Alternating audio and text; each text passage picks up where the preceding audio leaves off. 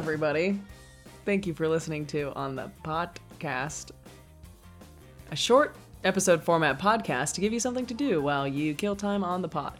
Or maybe your internet went out and you need to unplug the router for 30 seconds and you plug it back in and it's still not working. And so you call up your internet company and they tell you to do the same thing and you realize, what the heck am I going to do? Great news. You can download our episodes and listen to us anytime, Genius. Whether you are Wi-Fi or no Wi-Fi. Genius. I'm Liz. And I'm Katie. Hey, Liz. Hey, Katie. What are we talking about today? Katie, have you ever thought about when your time on this earth is done, how you want to go? Morbidly, yes. I would like to die in my sleep. Well, that's not morbid. That's quite boring. You know what would be the worst? Second worst. Tell me. Second worst would be drowning, I think. Drowning sounds awful. That sounds pretty bad. Freezing to death sounds pretty bad. You know what the worst thing would be, though? What? Being on fire. Oh, yo. Okay. And just burning. Okay. So straight up, for a very long time, I wanted to spontaneously combust.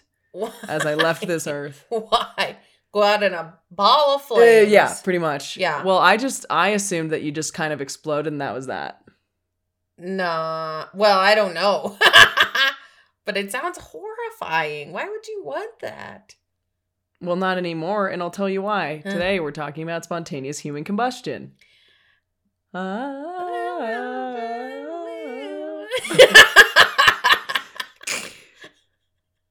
I don't know how to react to that. I'm ever... intrigued, but also horrified. Did you ever read Great Expectations? I think I was supposed to read it. Oh I my never gosh, actually man. read it. Charles Dickens. It was such a boring book. It was so awful. It was one of the ones I read and I hated it. But the old lady, creepy old lady who lived in an attic in a wedding dress, always wore a wedding dress, spontaneously combusted. Oh, cool. At least I think she lived in an attic. I might have made that up. It was like AP Lit, AP Lang, Yeah. high school. Just like, Who remembers that? And why were we reading Dickens?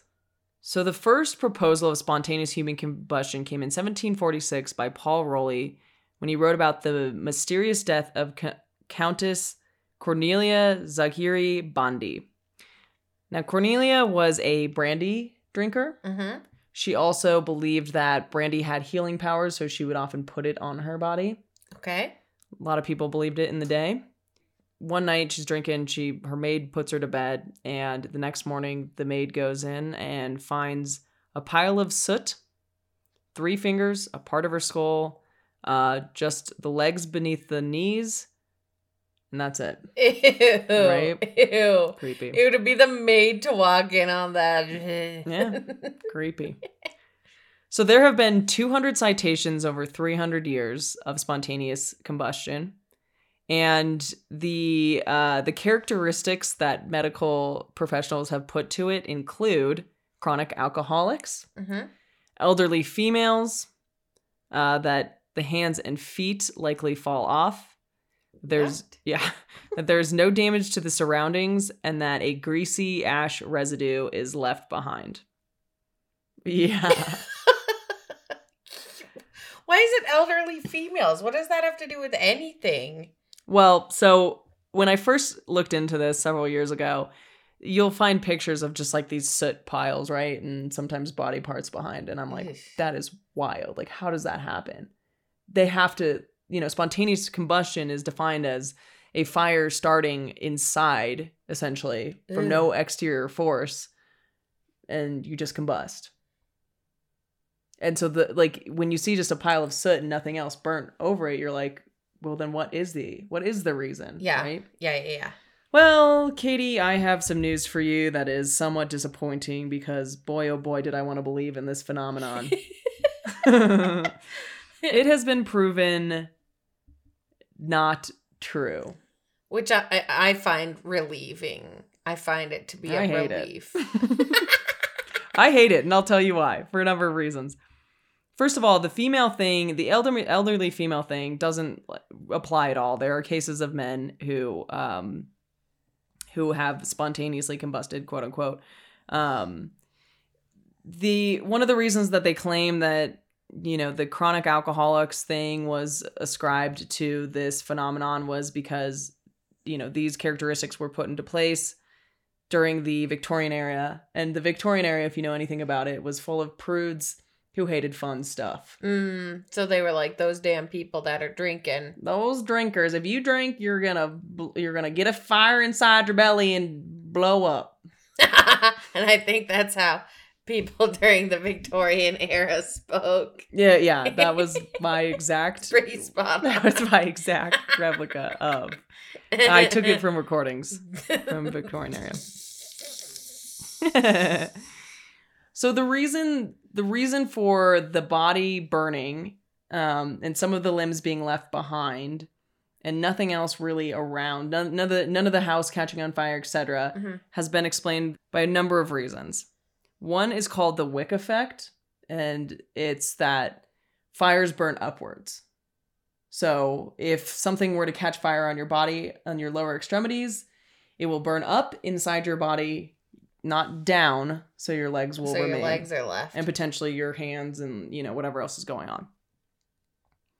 There was a study done by Angie Christensen in 2020 who cremated bodies, and she found that the flame of burning bodies produce a small amount of heat, so not enough to ignite anything surrounding it. Liz, I don't understand how all of these people caught on fire and died and left the same body parts. Well, it's not like they all leave their left pinky finger. It's just different body parts typically get left behind, which is whoa, how does that work? So some of the explanations for why these folks end up passing away in the manner that they do, they're not mobile enough to put the fire out. So that's where the elderly women comes in. They're also likely obese or have bad health. Oftentimes they die in their sleep, or they have a heart attack. They're intoxicated. So once they catch on fire, it's too late. They're done, right? Or they've died, and then as a result of their death, something with flame near them catches them on fire, and their body burns. So it's just something outside of their body. Yeah. So unfortunately, it's been found, and I'll give you some examples of recent history, because the examples that I'd found, when I first started researching this stuff, was from the 1800s. And so I just was okay, well, it turns out it doesn't happen anymore, but it does, and I'll give you some of these stories. So one of these, and these are all in England, so now I'm convinced that the English just catch on fire pretty easily. The flammable people. the English, also known as the flammable folk. So Mary Reeser was an older lady. This was in 1951. Her landlady went to check in on her, and she found that the doorknob was uncomfortably warm. So she goes in, and she sees ashes. The chair remains are there, and it's Mary's left foot. Her backbone and her jaw remains are left. Yeah. Gross. So she also took sleeping pills, and her daughter-in-law said she was a smoker, and it basically said likely what happened was that she'd fallen asleep with the cigarette lit. It fell into her lap, and then she burned. And so burning upwards, the feet remain, and that was the result of her death. Ew. Yeah. Another example of spontaneous combustion in recent history was Margaret Hogan in the 1970s. She was 89 years old. They found an ashen armchair.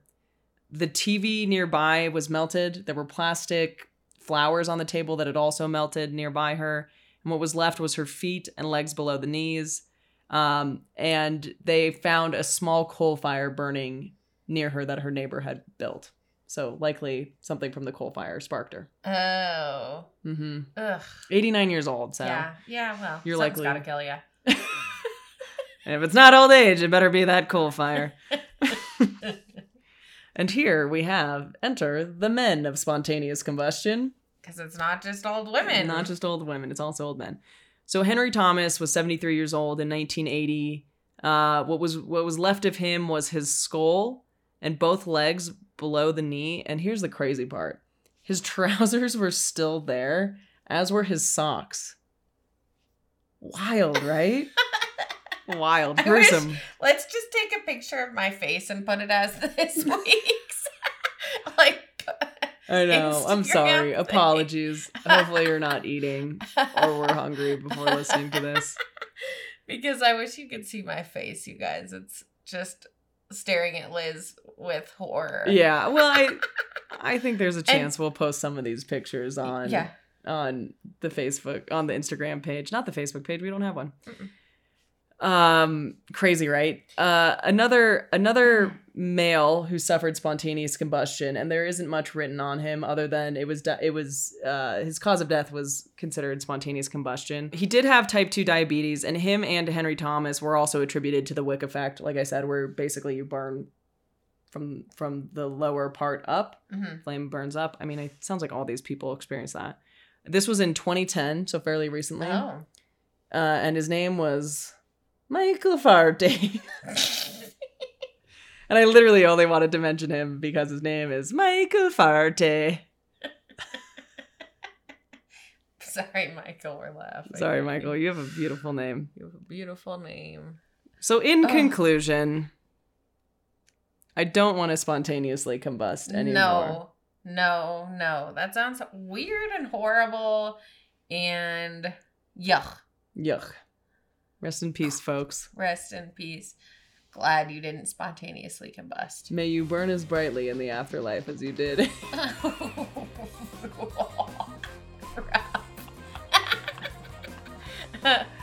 Okay, Liz, what's that inside my body? I have no idea. It's nothing that will turn into spontaneous combustion. Yo, fill your body with knowledge, not flame. Thanks for listening. Catch you later.